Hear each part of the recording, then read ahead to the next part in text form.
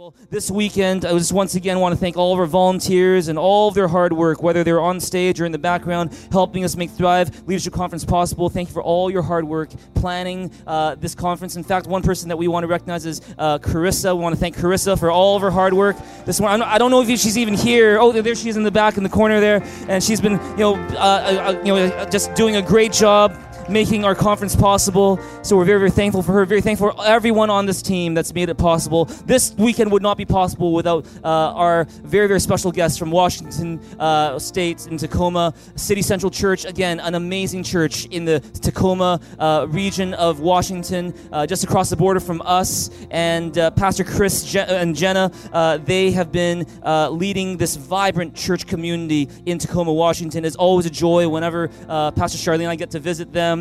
And it is always an even greater joy when they come here to visit us. And we are so blessed to have them here along with their team. If you believe it, say amen. Amen, amen. And so we're going to get a chance to thank them one more time later on today, but I'm just going to get right into it. This is the final session of Thrive Leadership Conference. Turn your neighbor, give them a high five and say, you are born to be a leader. You are born to be a leader. The fact is this, whether you think of yourself as a leader or not, the fact is God made you to be a leader. What is leadership? Leadership is influence. Everyone say influence. And so it's whether you find yourself in your school, in your workplace, in your home, in your church, in your city, God made you to be someone with influence. He made you to be a leader. And over the past 3 days, we've been learning about what is the heart of a leader. Some powerful, powerful times of teaching. And both Pastor Chris and Pastor Jenna have just delivered some powerful messages to us this morning, these past couple of days. If you believe that, say amen. Amen, amen. And I'm going to right now hand the time off to Pastor Chris for the final message of Thrive Leadership Conference. As we do that, can we also at the same time thank Pastor Chris and Jenna for all of their hard work, blessing us this past weekend. 7 powerful, fresh messages just for us. We are so incredibly blessed to have them here. So one big final thank you to them and their team for being here right now. Let's give them some praise and give them some thanks. Let's give God some praise and some thanks. Praise God. Pastor Chris, why don't you take it away? Amen. Let's finish strong. Jesus, we love you and so thankful for your love over our lives. Thanks for calling us out.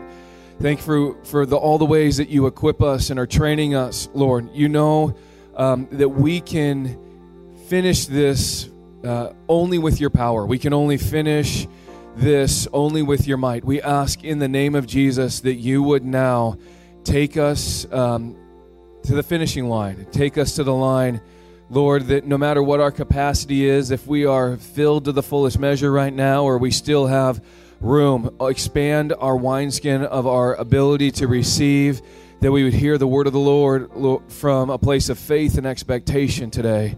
In Jesus' name we pray. Amen. Amen. All right, let's give it up for Pastor JB, Pastor Charlene. You have amazing pastors here, great leadership team. You amen me all day long, right? You do. You have great leaders. And while I get to travel in some spheres, I get to meet a lot of men and women of God, there is something very special about your pastors that we just really love, you know? And when you come from the outside and you come into a new church community, you can tell a lot by the leadership just by walking into the building. And the very first day that we met them was in Tacoma, and then we got to come and do the all-church retreat with you last year, and it felt like the Holy Spirit was just breathing life like a wind at the back, that I could come in and preach anything and God was going to bless it. I mean, it was just... And I want to tell you that that's not all that normal. And it shows you have fantastic leadership with wonderful integrity, wonderful character.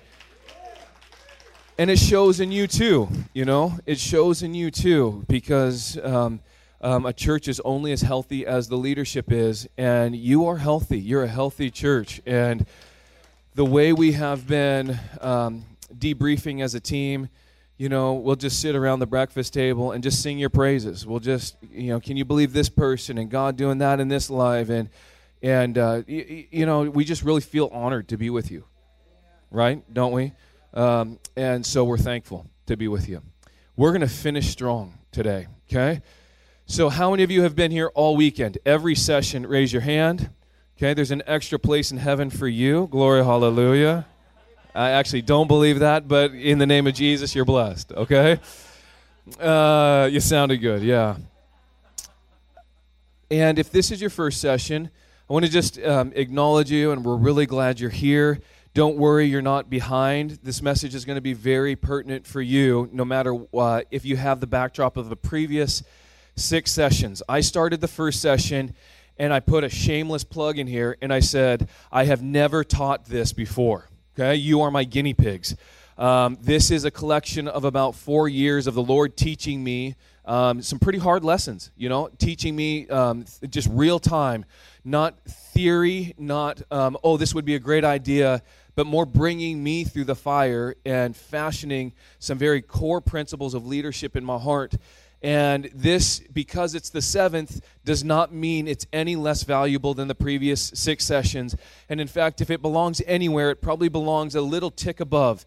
That we're going to finish strong, not coming through the finish line just on empty. But my prayer is it proves to be like a diving board and a launching pad into a new place. If you were here day 1, the picture that I have been seeing over and over for the previous weeks as I've been praying for the leadership conference here is one of a catapult, that we as Thrive Church are getting into a catapult. And this weekend, the Lord was ratcheting us back.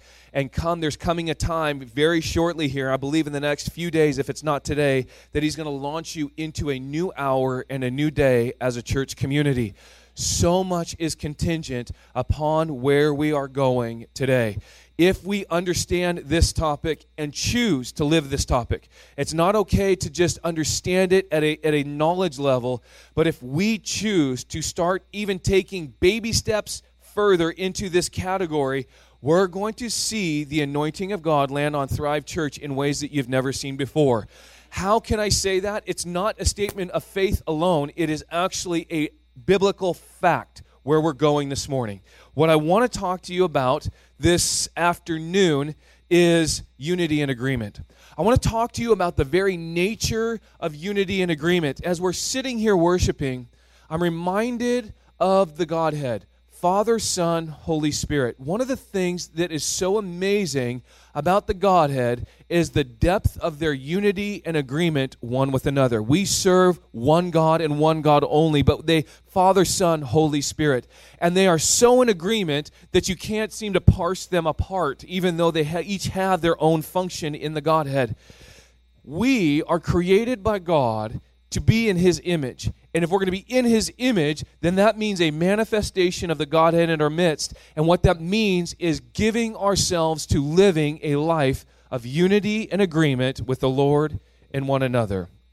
What we've been saying is the whole premise of this conference has been you are God's plan to transform the world. He has given you and me the responsibility and the opportunity to be used by God if we so choose. This passage of Scripture it's a Scripture that provokes me, it encourages me, it stirs me up, and every time I have read it since I was saved in 1998, it never gets old to me, because the promises that are attached to this passage of Scripture provoke me for more. Listen to what it says, and in fact, why don't we read this all together as a church? Ready, begin. Behold, how good and pleasant it is when brothers dwell in unity. It's like the precious oil on the head, running down on the beard of Aaron, running down on the collar of his robes. It's like the dew of Hermon, which falls on the mountains of Zion. For the Lord has commanded the blessing, life forevermore. Do you see what we here declared is that unity commands a blessing from the Lord. Unity and agreement so causes the Lord to almost be reoriented completely in such a way that a blessing will always follow the depth and the degree of unity. You see, this is the place where we find great release of God's power. It commands the blessing, life forevermore. I remember listening to a preacher one time, and he went on to explain the amount of oil that they would use to anoint the head of the priests. And I can't remember the exact number, but I just know it was upwards of a couple gallons of oil that would just cover over the head and all over the body. Now, some of you, that just freaks you out because the idea of all being slippery just drives you crazy, okay? But it's the anointing of the Lord, so much so that it's dripping and dripping off of Aaron's beard. The oil of the Lord is a representation of the Holy Spirit of God. The Holy Spirit is likened unto the one that brings the anointing oil. What this says here is when you and I are living in brotherly unity, being at a heart level of agreement, the Lord pours out special anointing on that community. How many of you know a lost person in Vancouver area, Richmond area? Someone that doesn't know Jesus?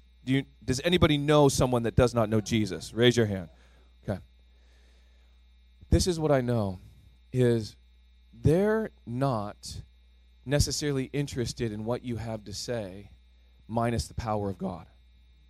We need the power of God to see breakthrough, salvation, revival, renewal.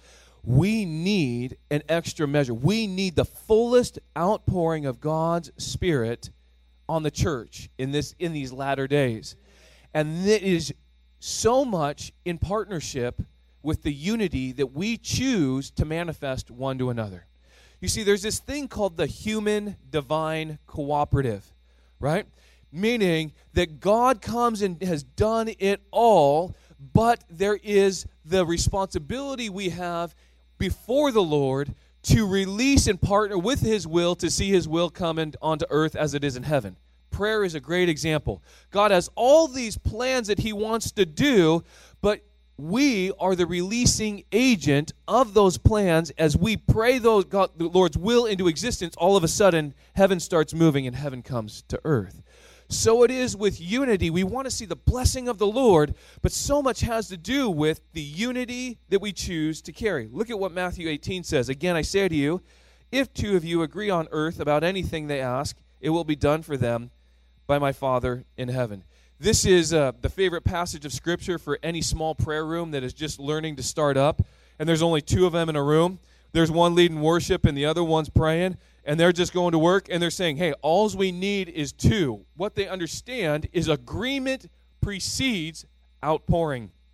John 17, that they may all be one just as you, Father, are in me, and I am in you, that they also may be in us, so that the world may believe that you sent me. Do you notice the unity there?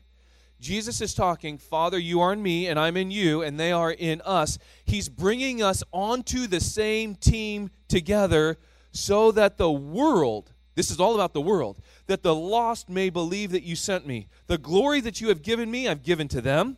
Okay, if you ever wonder if you have authority in Jesus, just memorize that scripture and realize the glory that He has given to me, I've given to them, that they may be one as we are one. Not two, not three, not four, but a oneness in the Spirit of God, I in them and you in me, that they may be perfectly one. This is God's goal. This is kind of a vision casting time. This is you want to understand a vision of God. He wants us to come together as one unit. I in them and you in me, perfectly one, that the world may know that you sent me and love them even as you love me. When I read this passage of Scripture, I ask myself the question, I wonder how many people God is wanting to save, but it's the lack of unity that seems to be preventing the outpouring. Because this is what He says. He says where there's unity, the world is going to recognize salvation is going to pour out. Because unity precedes outpouring. Are you with me this morning? Okay. Now, I love the early church, and I do believe that the early church is the example for us of what our church is supposed to look like. And I've looked at the early church, and I've come up with 20 characteristics in the early church. The reason why I want to show you these this morning is to help you maybe get some vision as to what are we unifying around. This is how the early church functioned. Number one, the people were desperate for God. Meaning they weren't just saying, oh God, you can come along in my life. There was actually a genuine desperation. Lord, we need you. It's not a song. It's not Silas getting up here and leading us in a song of worship, but Lord, I just want you to know that I am desperate for you to pour out. I'm desperate for you to move. I'm desperate to see you save my family. I'm desperate for you to redeem that marriage situation. Number two, the characteristic of the early church is repentance was radical, active turning from sin, and demonstrated fruit, meaning repentance was not for just one person now and again. It was a lifestyle. It was to be expected. It was if someone found out they're living in sin, of course they're going to repent, and it's not going to be casual, but it's going to be something that they are zealous to repent and turn to God. Number three is salvation.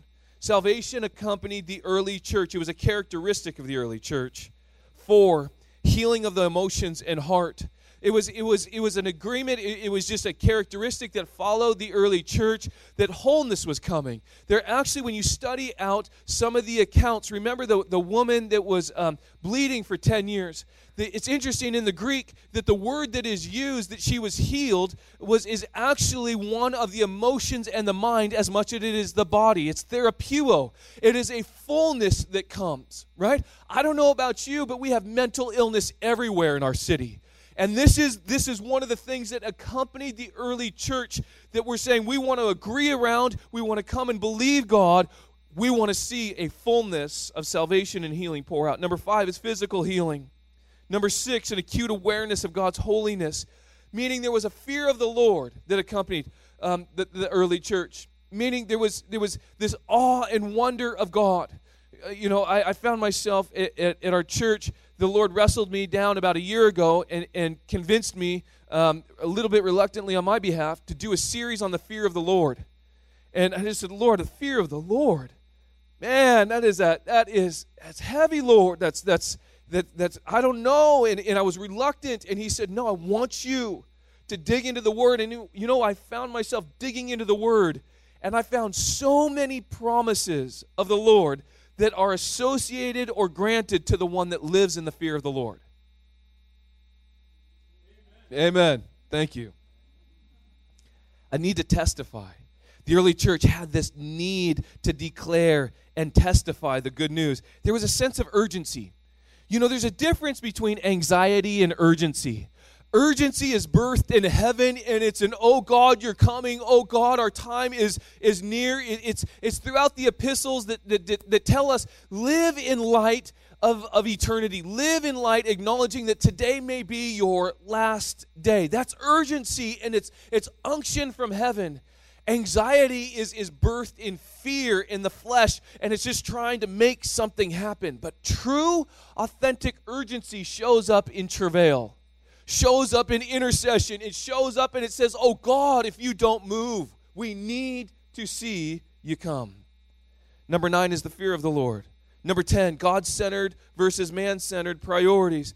Meaning the early church, they unified around God-centered. What you want is what you get. This is not about our ideas. This is not about a man-created plan. This is about you. You breathe and we will follow you.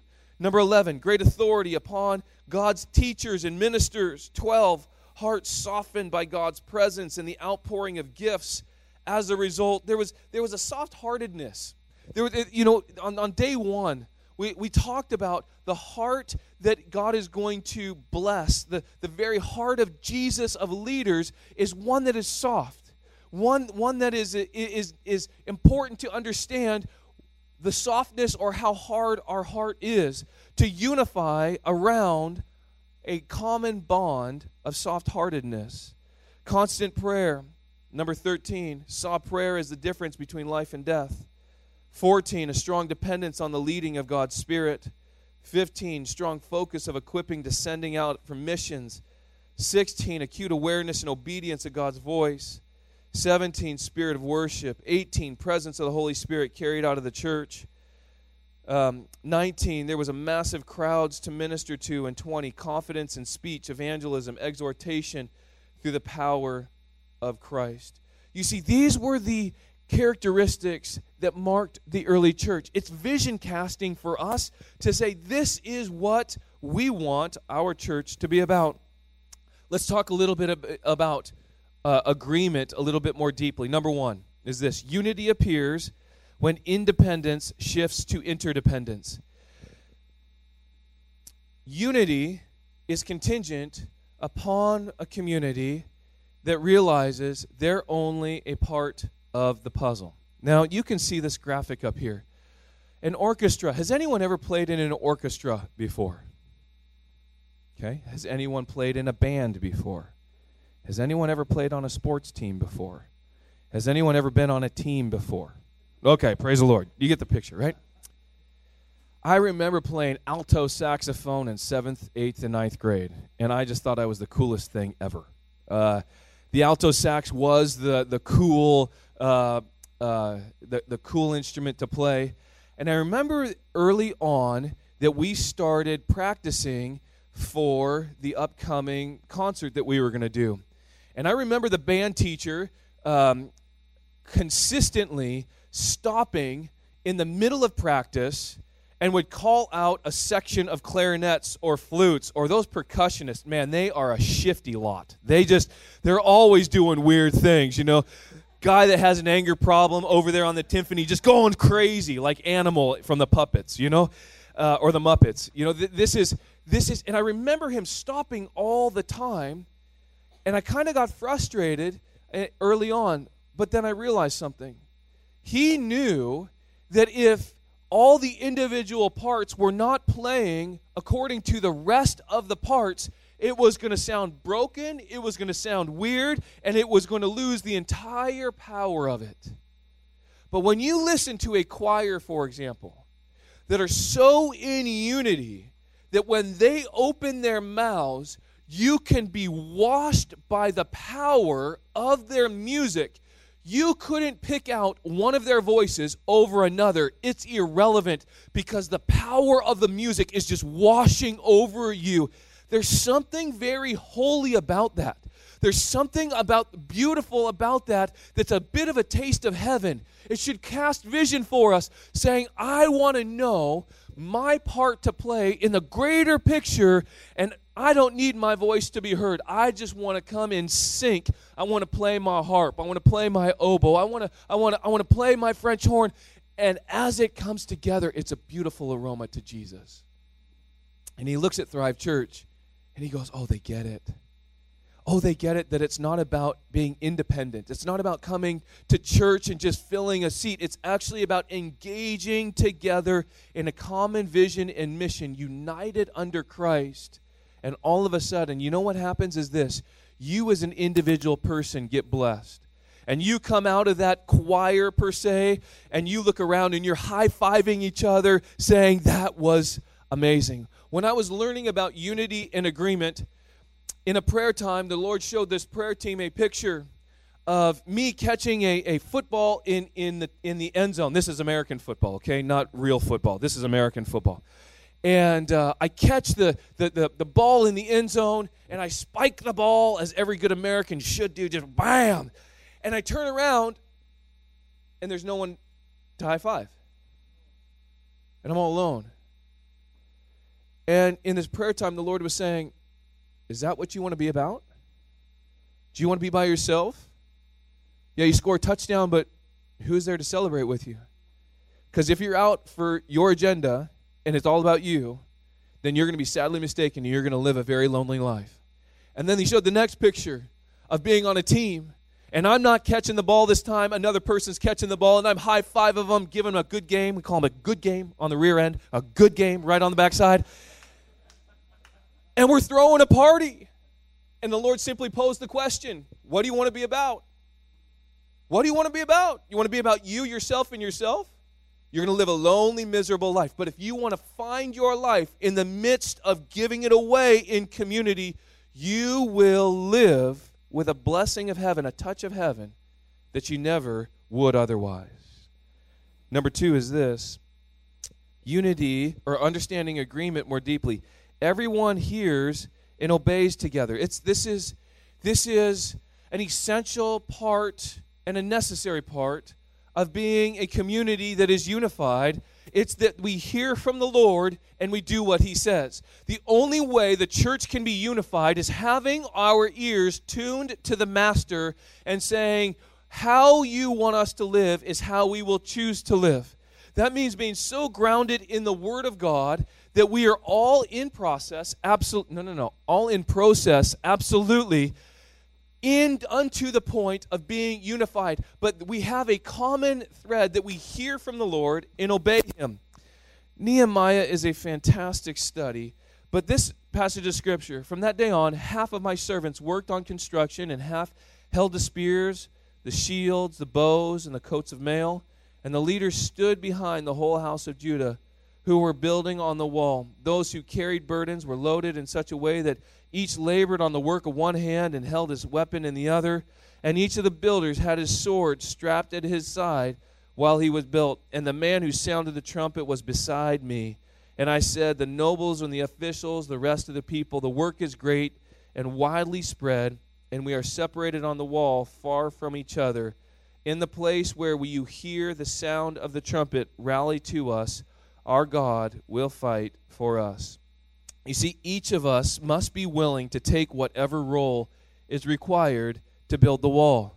What was amazing about Nehemiah, though they were spread thin, they all had a job and a function. And if you can imagine, their eyes are all faced out and their backs are to each other, recognizing that my brother has my back over here, my other brother has my back here, the sister has my back here, and I'm building my section of wall, but we are all unified around the same goal, but we all must be committed to our section of the wall in order to see God's kingdom come in our area. Number 3 is this: true agreement means locking arms and giving no concession to the enemy. In the movie, it's not what's that? The Gladiator. I don't highly recommend the movie. Okay, there's a time that the gladiators are all in the pen beforehand, and they're about to go out and face these massive, monsters and armies, and they all should be dead. But one of them rallies the rest, and he calls them together in the middle of the arena when they run out. And when this chariot is coming that is supposed to wipe them all out, he starts screaming, "Lock shields! Lock shields!" How many of you have seen the movie? Okay? A few of us have. And all of these independent, renegade, rebellious, social outcasts like David's army come together and they lock their shields in this sphere, and he has a name for it, but they all lock together and they all unify together, and that chariot, as it comes to destroy them, all of a sudden finds himself getting flipped over and they get defeated. They won because they unified together. If one of them would have been left out, they would have been destroyed. We conceded to the enemy when we want unity on our terms. When we want unity on our terms, I want people to do it the way I do. I want to see it the way I want to see it. Versus, what is God saying? And we lock our shields around what He says. Number 4 is this: true agreement means everyone has the heart of a shepherd, not just a few. Meaning, everyone's a pastor. Meaning everyone's loving one another. You see, Pastor JB and Charlene, they're wonderful shepherds, but they're only 2 people. And they only have so much ability to shepherd everyone. You, if you have a relationship with Jesus Christ, you're a shepherd. You're one that is created by God to love one another. If you today chose to agree, I am an under-shepherd of the Most High God, I promise you that you would look at each other a little bit differently. Someone's struggling, and you don't wait for the anointed and appointed person to love on them. You grab them by the arm and saying, "Hey, brother, let's go get a coffee. I just want to listen to you for an hour." Or maybe, "Hey, brother, I just want to lay hands on you. I want to pray for you." You start to treat people with the under-shepherd's heart. You see a need, and you don't wait for somebody else to meet it. You actually go to meet and fulfill that need. You see, moving together, we guard against striving. Striving says, "Look what I have done." right? When we move together, it's irregardless. I don't need attention. I don't need acclaims. I don't need rewards. I just want to disappear right into the midst of it, and I just want to play my instrument and watch God's Spirit come. Pursue sanctification, the process by which God changes us and draws us into greater intimacy with Him. Meaning simply, if we want to be in agreement, we must recognize that there are things in our flesh nature that hate interdependence.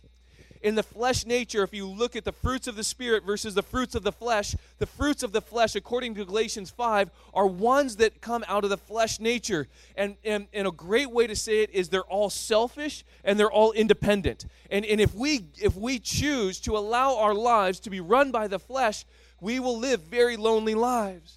But when we understand I have been given a far superior inheritance from Jesus, and that I start living by the Spirit of God, I will leave independence more and more and run into interdependence more and more. Give me an amen. You know what I'm talking about? Okay. We're finishing strong. You finish strong? I got 10 more minutes, and I'm going out with a blaze of glory. Here we go. You ready? 6 characteristics of unity. I'm going to hit these fast, and then we're going to pray. Motivated to honor God. Here's what I want you to consider. That you're motivated to honor God. If you want to find 6 things to rally around, number 1 is this. Be motivated to honor God. I want God to receive everything. Hebrews 11:6, and without faith it's impossible to please Him, for whoever would draw near to God must believe that He exists and He rewards those who seek Him. Right? Be motivated that He would receive all the honor and glory out of Thrive Church in your individual life. Number 2 is this. A shared purpose and vision, meaning what James 3 says, who is wise and understanding among you? By his good conduct, let him show his works in meekness of wisdom. But if you have bitter jealousy and selfish ambition in your hearts, do not boast and be false to the truth. This is not the wisdom that comes down from above, but it's earthly, it's unspiritual, and it's demonic. For where jealousy and selfish ambition exist, then there will be disorder of every vile practice. But the wisdom from above is pure, it's peaceable, gentle, open to reason, full of mercy and good fruits, impartial and sincere. And a harvest of righteousness is sown in peace by those who make peace. What causes quarrels and what causes fights among you? Is it not that your passions are at war within you? You see, what we see here is to have a shared vision and a shared purpose, is to recognize we will come and rally underneath that together as a unit. Number 3 is this, death to personal ambition. We talked a little bit about this a few sessions ago, but you see in James 4, we looked at verse 1, it's death to personal ambition, meaning I am surrendering my personal ambition in what I want, when I want, how I want, making that happen and realizing that my individual calling will be made manifest in the context of unity and agreement. My calling, my anointing will be maximized, or I will be, me as an individual, I will come into my fullness in the context of being unified with my brothers and sisters. If I'm out here to make a name for myself, I've met brothers like this. They are trying, and man, they're gifted people, and they are running so hard, so fast, but they're trying to do it all on their own. And they do it for years and years and years, and ultimately they end up saying, God must have never called me into the ministry. They hang up the towel, and they go start selling shoes. And you go, what happened? Well, they chose to do it all on their own, and not in the context of unity and agreement. Number 4, giving preference to others. Romans 12, I appeal to you, therefore, brothers, by the mercies of God, to present your bodies as a living sacrifice, holy and acceptable to God, which is your spiritual worship. Don't be conformed to the world, but be transformed by the renewal of your mind. Meaning, give preference to others. Serve. Lay your life down. Here's what I have found, is the most grumpy people are the most self-centered people. I'm grumpy, I'm complaining, I'm whiny, and I feel like I deserve something. Someone needs to give me something. And as long as I am the epicenter of my world, as long as it's me, myself, and I'm thinking about what I want and what I need to get, I will always be miserable. But you'll find that true freedom comes when we actually step out of ourselves and realize I am here to bless other people. And as I serve and as I start laying my life down for other people, guess what happens to me? I get liberated. Because me thinking about myself is an ugly equation. That's why it shows how God has created us, that when I start giving my life away, I come alive. You're like, why am I so happy? Because you're giving your life away and your world is no longer about you. If your world is all about you, then you just get, ugly. You're like, ooh, man, he looks ugly today because it's all about me, myself, and I. But if you prefer other people and lay your life down, all of a sudden, your heart is strangely warmed. You're like, what is that? It's called walking in the footsteps of Jesus. So can I implore you, exhort you, encourage you, that if you have a tendency of thinking about yourself and what you can get and what people can do for you, surrender that as quickly as you possibly can by practically serving other people in ways that you would prefer not to, and you will find life. Moving on. Number 5, encouraging others to walk with Christ. Self-preoccupation is the death of agreement. So this is Hebrews 10. It's the exhortation. Don't neglect meeting together as some do, but encourage one another all the more as you see the day drawing near. And number 6 is a bond of peace exists where unity exists. Always keep yourselves united in the Holy Spirit and bind yourselves together with peace. You see, this is the characteristics of unity. And it is God's heart that we would be a unified people. I'm going to ask worship team if you guys will come forward this afternoon. I'm looking at the clock. It's afternoon now. I'm going to ask you just a couple questions to consider here. Even before we approach the Lord's table, even before we take communion. You see, the greatest gift you'll ever receive is a relationship with Jesus. And Jesus considered himself to come and be a lamb that would be slain for your sin. You know, when we approach the Lord's table, I always tell my church, I said, never let familiarity breed contempt for the Lord's table. Never let familiarity breed complacency to the great sacrifice of the King of Kings and Lord of Lords. Let it call you higher. Let it call you deeper. You see, this morning we talked about trust. And this afternoon we're talking about agreement. We're talking about unity. And we're talking about surrendering our own agenda for the sake of the greater good of what God wants to do in Richmond, in the BC area, and further, in Taiwan, in Japan, in China. This affects the world. And the effectiveness that will come from Thrive Church will come from the degree that we as individual parts of the symphony realize, I'm done playing the solo. I'm done needing the attention. I don't need my name in the brochure. I just want to be a part in a deeper way of what God is doing through Thrive Church. And that comes through 2 ways. Number 1, it's a death to self. I'm giving it up, Lord. It just comes by saying, I'm giving it up, Lord. I give up my own personal ambitions and what I think for the sake of the greater good. And number 2, it's saying yes. In a very simple way, it's saying no and saying yes. So much in the Christian life has to do with saying no to me, myself, and I, my sin nature, and saying yes to God's higher plan in our lives. Would you join me in prayer this morning? Just even stand to your feet if you would. I bless you, Lord. Thank you for inviting us into an eternal reality this afternoon. Thank you for inviting us deeper into unity. Thank you that we can come in and realize that I don't need to be the whole. I just need to be a part of the greater thing that you're doing here on earth as it is in heaven. If this is in your heart, would you pray this with me?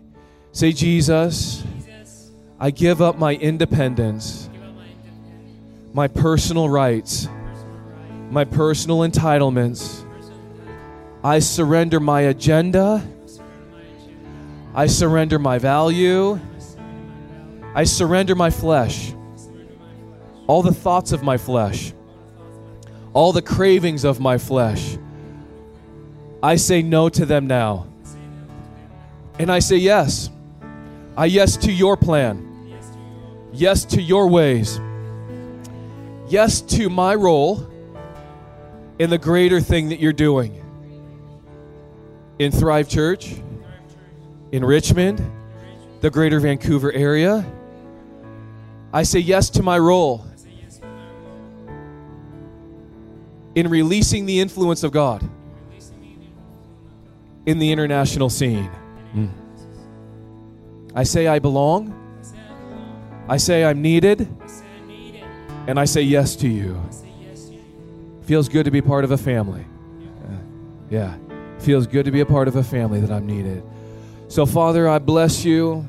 You say, Lord, that where the unity of the brethren exists, it commands the blessing of the Lord. Would you just, Thrive Church, just open your hands before the Lord? In the name of Jesus, I pray, Holy Spirit of God, breathe fresh wind right now over this church.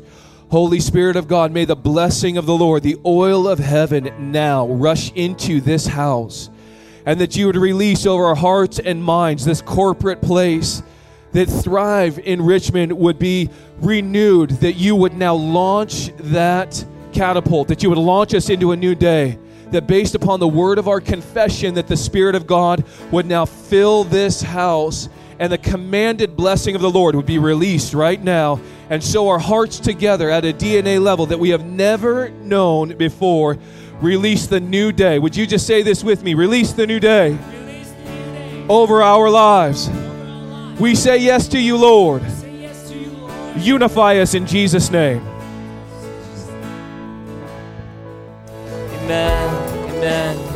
Amen. I'm going to ask you to grab the hand of the person on your right and your left, if that's all right. You might want to cross an aisle, across a row to do so. And I'm going to invite you guys to do this together right now. We're going to pray together that we, not just for the sake of ending this conference, but for everything that God wants to do, the greater things that God wants to do in and through you and me as a church family, as a body of Christ. We're going to pray together that we would be united like never before. That we would display all the different characteristics that Pastor Chris has been talking about of a church that is truly united. And I'm going to ask you to do this right now. Grab the hand of the person on your right and your left. And I'm going to ask you to pray for Thrive Church. You're going to pray for yourself, that you would be the most united member of Thrive Church. That you would be someone who gives preference to others. That you will be someone who says, it's not about me, it's about what God is doing in us and through us. And you're going to move from the me to the we this coming year. And that God is going to do greater things through you because you chose to be united with your church family. God is going to do greater things through us because we chose to be united as a church family. And so come on, with the heart of a leader, why don't you grab the hand of the person on your right and your left. Let's all pray out loud together for Thrive Church. Pray for yourself. Pray for a united year together. Let's all pray loud in this place. We give you praise, God. Thank you, Jesus. Thank you, Father. We give you praise. Say the best is yet to come. Holy Spirit, come. Unite us in every single way. We welcome you, Jesus. More of you, God. Jesus, come. Jesus, come. We give you praise today. We thank you, Father. We thank you, Lord. We thank you, Father. Thank you, Jesus. Thank you, God. Thank you, Father. Thank you so much for all that you've done and all that you're going to do. We give you praise. We give you thanks. Thank you, Jesus. Thank you, Father. Thank you, Father. I'm going to ask Pastor Jenna to pray for us right now, if you don't mind. Jesus, we just thank you.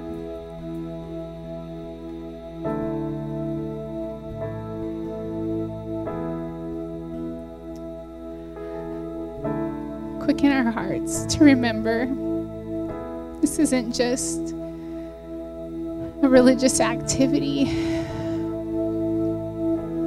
You died for us. This is what we remember soberly, and yet we rejoice in the gift of communion. We just thank you for how kind and good and loving you are, God. And our hearts just yearn to reflect who you are on this planet, God. I pray, Father, Ephesians 2:22 over this beautiful community. In him you are also are being built together into a dwelling place for God by the Spirit. So, Father, we ask, thank you for the privilege of being children of God. Build us together to be a dwelling of your Spirit. We ask that you would bless our communion in Jesus' beautiful, precious, almighty name. Amen.